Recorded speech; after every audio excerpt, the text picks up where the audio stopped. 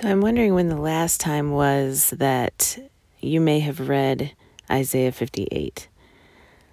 I don't know about you, but I've read this several times in the last year, and it just keeps sticking out to me so much that I have to go ahead and share what is here, because I feel like we think this kind of thing is historic, and it's talking about the Jewish people way back when, but I believe that it is very prominently a thing now. And the way that God is moving is, it's just speaking exactly to where we are at right now, okay? So it starts out saying, shout with the voice of a trumpet blast. Shout out loud and don't be timid. Tell my people of their sins. So I think many of us, first of all, are timid. Now, the people that aren't timid and they want to go around and tell everybody what they're doing wrong, well, let us not forget the rest of the Bible that is talking about, the log in your own eye while you're trying to get the speck out of your friend's eye. So humbly and in a place of surrender, we should always remember that we are included in God's people, and our sins are there, whether we see them or not, and in a place of understanding that we are dependent on His grace as well is why we can not be timid about speaking His truth, because it should be at work in our lives as well. So, reprimands often come in the Bible first, and then these promises if you do what He's asking to do. So He just kind of spells out like what people are doing. And it says here in verse 2, Isaiah 58 verse 2, they act so pious. They come to the temple every day. They seem delighted to learn about me. Okay, in the church these days, people come and seem like they want to learn about God, but we're missing a lot of times knowing Him personally. I mean, really knowing Him, like a friend you want to go take a walk with and get to know better. So it says they act like a righteous nation that would never abandon the laws of God. They ask me to take action on their behalf, pretending that they want to be near me. And the reason this sticks out to me is because I think there is a pretending that we want to be near God, when actually where our priorities are can often be we want a nicer house, or we want to have the house that we can invite everybody to and everybody oohs and ahs about all the cool things we have, or we want the most incredible property, or, we ask God to take action for us, and let's just see what he says about this, okay? So they say, we have fasted before you, they say. Why aren't you impressed? We have been very hard on ourselves and you don't even notice it. I mean, I've prayed that kind of thing before, right? And He says, I will tell you why. It is because you are fasting to please yourselves. Even while you fast, you keep oppressing your workers. What good is fasting when you keep on fighting and quarreling? Okay, is there not fighting and quarreling going on in the church right now? Okay, this is why the church isn't something the world looks to much, because sometimes we're fighting worse than they do. He says, this is the kind of fasting that will never get you anywhere with me. You humble yourselves by going through the motions of penance, bowing your head like reeds, bending in the wind. You dress in burlap and cover yourselves with ashes. Is this what you call fasting? Do you really think this will please the Lord? So He's talking about, even though we don't really do the ashes thing now, He's talking about this act of like, woe is me, this outward appearance of seeking Him, and everybody gets impressed with that, thinking that you're pretty spiritual, or you have a lot of self-control to be not eating or whatever. But this is what He says. No, this is the kind of fasting I want. Free those who are wrongly imprisoned. Lighten the burden of those who work for you. Let the oppressed go free and remove the chains that bind people. Share your food with the hungry. Give shelter to the homeless. Give clothes to those who need them, and do not hide from relatives who need your help. Now, what's interesting about this is that most of us, from what I observe in the church today, there is very little sharing food with the hungry, identifying with those people, and giving shelter to the homeless. How many of us have opened our homes to a homeless person? Right? I mean, obviously that has to be spirit-led, but he is saying fasting is a deprivation of your own fleshly desires for the sake of someone else. That's love. Isn't that the greatest commandment, right? So he's saying deprive yourself not just of food necessarily, but of the things that you hold in high esteem that make you feel good for the day or whatever. So instead of your nice home being something you can show all the church folk, invite a homeless person in, right? Okay, is the church doing this? So before we think that this doesn't necessarily apply to us, let's check ourselves on this kind of thing. Are we, if we're a boss somewhere, are we being rude or demeaning to our employees? Are we oppressing them? Okay? Are we manipulating them to get what we want? Are we even blackmailing? This happens with people who claim to be Christian and or Christ followers or whatever. So this is an incredible thing to check ourselves against, even as we're teaching our children. Like, are we being unnecessarily cruel in what we're asking them to do? Are we showing kindness and showing them what to do by example of how hard we work? So anyways, he's saying if you do this kind of fasting, he's saying, here's the promise. Then your salvation will come like the dawn. Your wounds will quickly heal. This is so interesting because if we are doing the right kind of fasting, then why are so many in the church so sick, right? This says that your wounds will heal. Your salvation will come like the dawn. That, to me, that's saying a brightness on your face that is unusual, that is amazing. Okay, we're thinking about other people. And so we get these awesome promises. The wounds will heal quickly. Your godliness will lead you forward. So any of you that feel stuck, okay, these godly acts of reaching out beyond your wants and desires is what will lead you forward. And the glory of the Lord will protect you from behind. So the godliness will lead you forward and the glory will protect you from behind. Then when you call, the Lord will answer, yes, I am here. He will quickly reply. Remove the heavy yoke of oppression. Stop pointing your finger and spreading vicious rumors.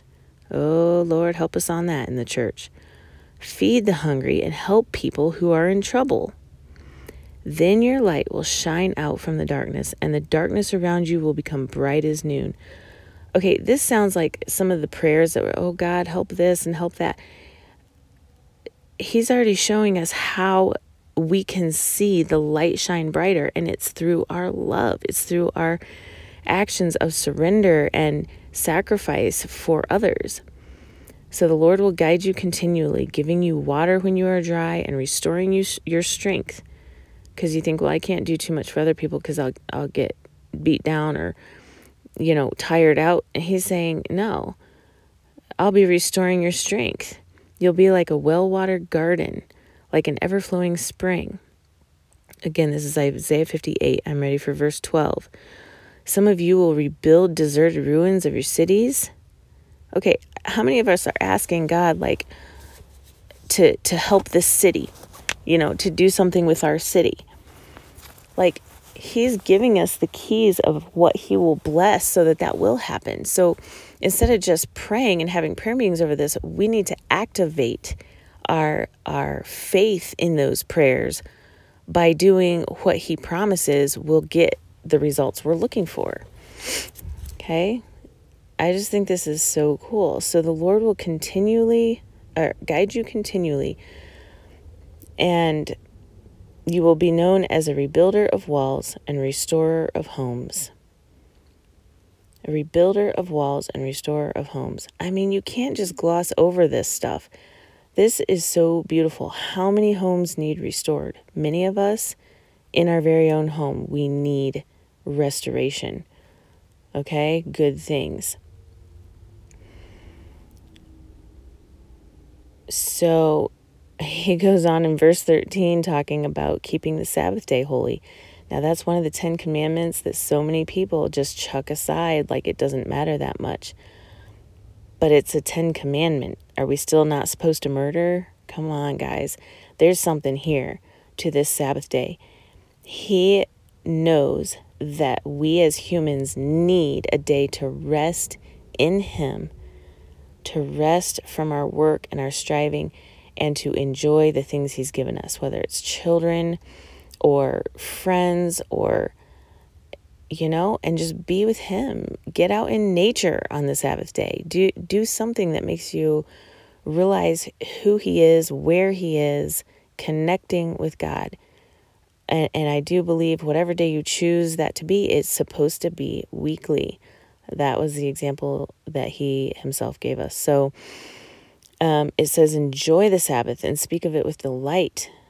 Like, be happy about it. The fact that you can't do certain work or whatever on that day. And I'm not talking about getting religious and making up rules of things you can or cannot do. I'm talking about stopping long enough to remember why you are getting the privilege to take your next breath. Right? Then it says, the Lord will be your delight, and I will give you great honor and satisfy you with the same inheritance that I promised to your ancestor Jacob. I, the Lord, have spoken. Now he is being very clear through the prophet Isaiah of what he is looking for in his church. I encourage you to read this chapter yourself, and in all the versions you need to get it in your heart and your head what he is looking for, because I'm telling you, we fall into complaining, we fall into gossiping, we fall into so many things that this is clearly stating. If we feel deprived of something, then we want to go and deprive someone else even more, and we feel justified in that. And it's like, this is clearly stating that if we give that up, if we surrender that. So I guess I'm coming to the conclusion that fasting really doesn't have to do with like food or media or anything like that necessarily. It can, but I think it's a heart posture. I think in general, it's just a deprivation of your own interests in order to care, truly care about someone else's need. And on top of that, care about someone else's need without patting yourself on the back for being super spiritual about it. Because the fact is, you have needs too. Now, if society looks at your needs as less, crazy or whatever than say a homeless person, then thank God for that. Okay? His grace is amazing on us. But maybe your need is that you need a home. Okay? Let's relate to people. I love what Paul says when he says, I've learned to be content in all things. Well, you can't be content if all you're doing is sitting around thinking about the things you don't have yet that you want. Even if it seems like some kind of spiritual thing. Well, I want God to bless this city. I want him to, and it's like, it states in Isaiah 58 so clear how you can restore your cities, how you can be the rebuilder of the walls. And it starts with our heart posture. It starts with how we treat people, if I was going to put in one sentence. How are we treating people? Are we smiling at them? Are we giving grace when they give us the wrong change? These things can only be done through the Spirit of God in you. And if you don't have your Sabbath, if you don't have your time with God, and I'm not talking about reading every day, okay? Anybody can read the Bible every day. Atheists have done it all the time just to try to prove Christians wrong. I'm talking about asking him to show you his truth in his word, what he's actually trying to say. I'm talking about a surrendered heart posture, not shaking your fists at him, but just, I don't know, Lord, and let him just speak to your heart. Let him just love you. Let him just be with you like a child wants to be with a parent, and the parent is delighting in that. Like, he delights in the fact that we say, hey, Daddy, come play with me. Come be with me. Watch me do this or that. That is a delight to God. And when we get that through our minds, it is easier, so much easier to love, to truly love, and to not oppress and not have a heart posture of like, oh, give me what I want. I'm sure you've heard before, God is not a genie in a bottle, okay? We don't rub him the right way and get what we want. He is someone who wants a relationship. Genies don't have relationships. He wants us to love him. He wants to show his love back. And I can personally testify that he does do what he says he's going to do. And his promises do come true. Just recently, we literally watched in front of our eyes one of the promises he's given us a couple decades ago come true right before our eyes. And we had to get our minds in a place where we could even receive it, because it's so unbelievable and so incredible that it's finally here. What he said is finally true. And I just encourage you that it is coming. If you pursue him, what you are asking him for, what you're longing for, is coming. He's a good father. He gives us desires for a reason. And I have not very often been on the end where I can see literally his glory being shown and his reward of those who diligently seek him. These things are in the Bible. They are true. He is real, and he wants you. So get with him, okay? And read Isaiah 58 because it's awesome. Love you guys. Till next time, over and out.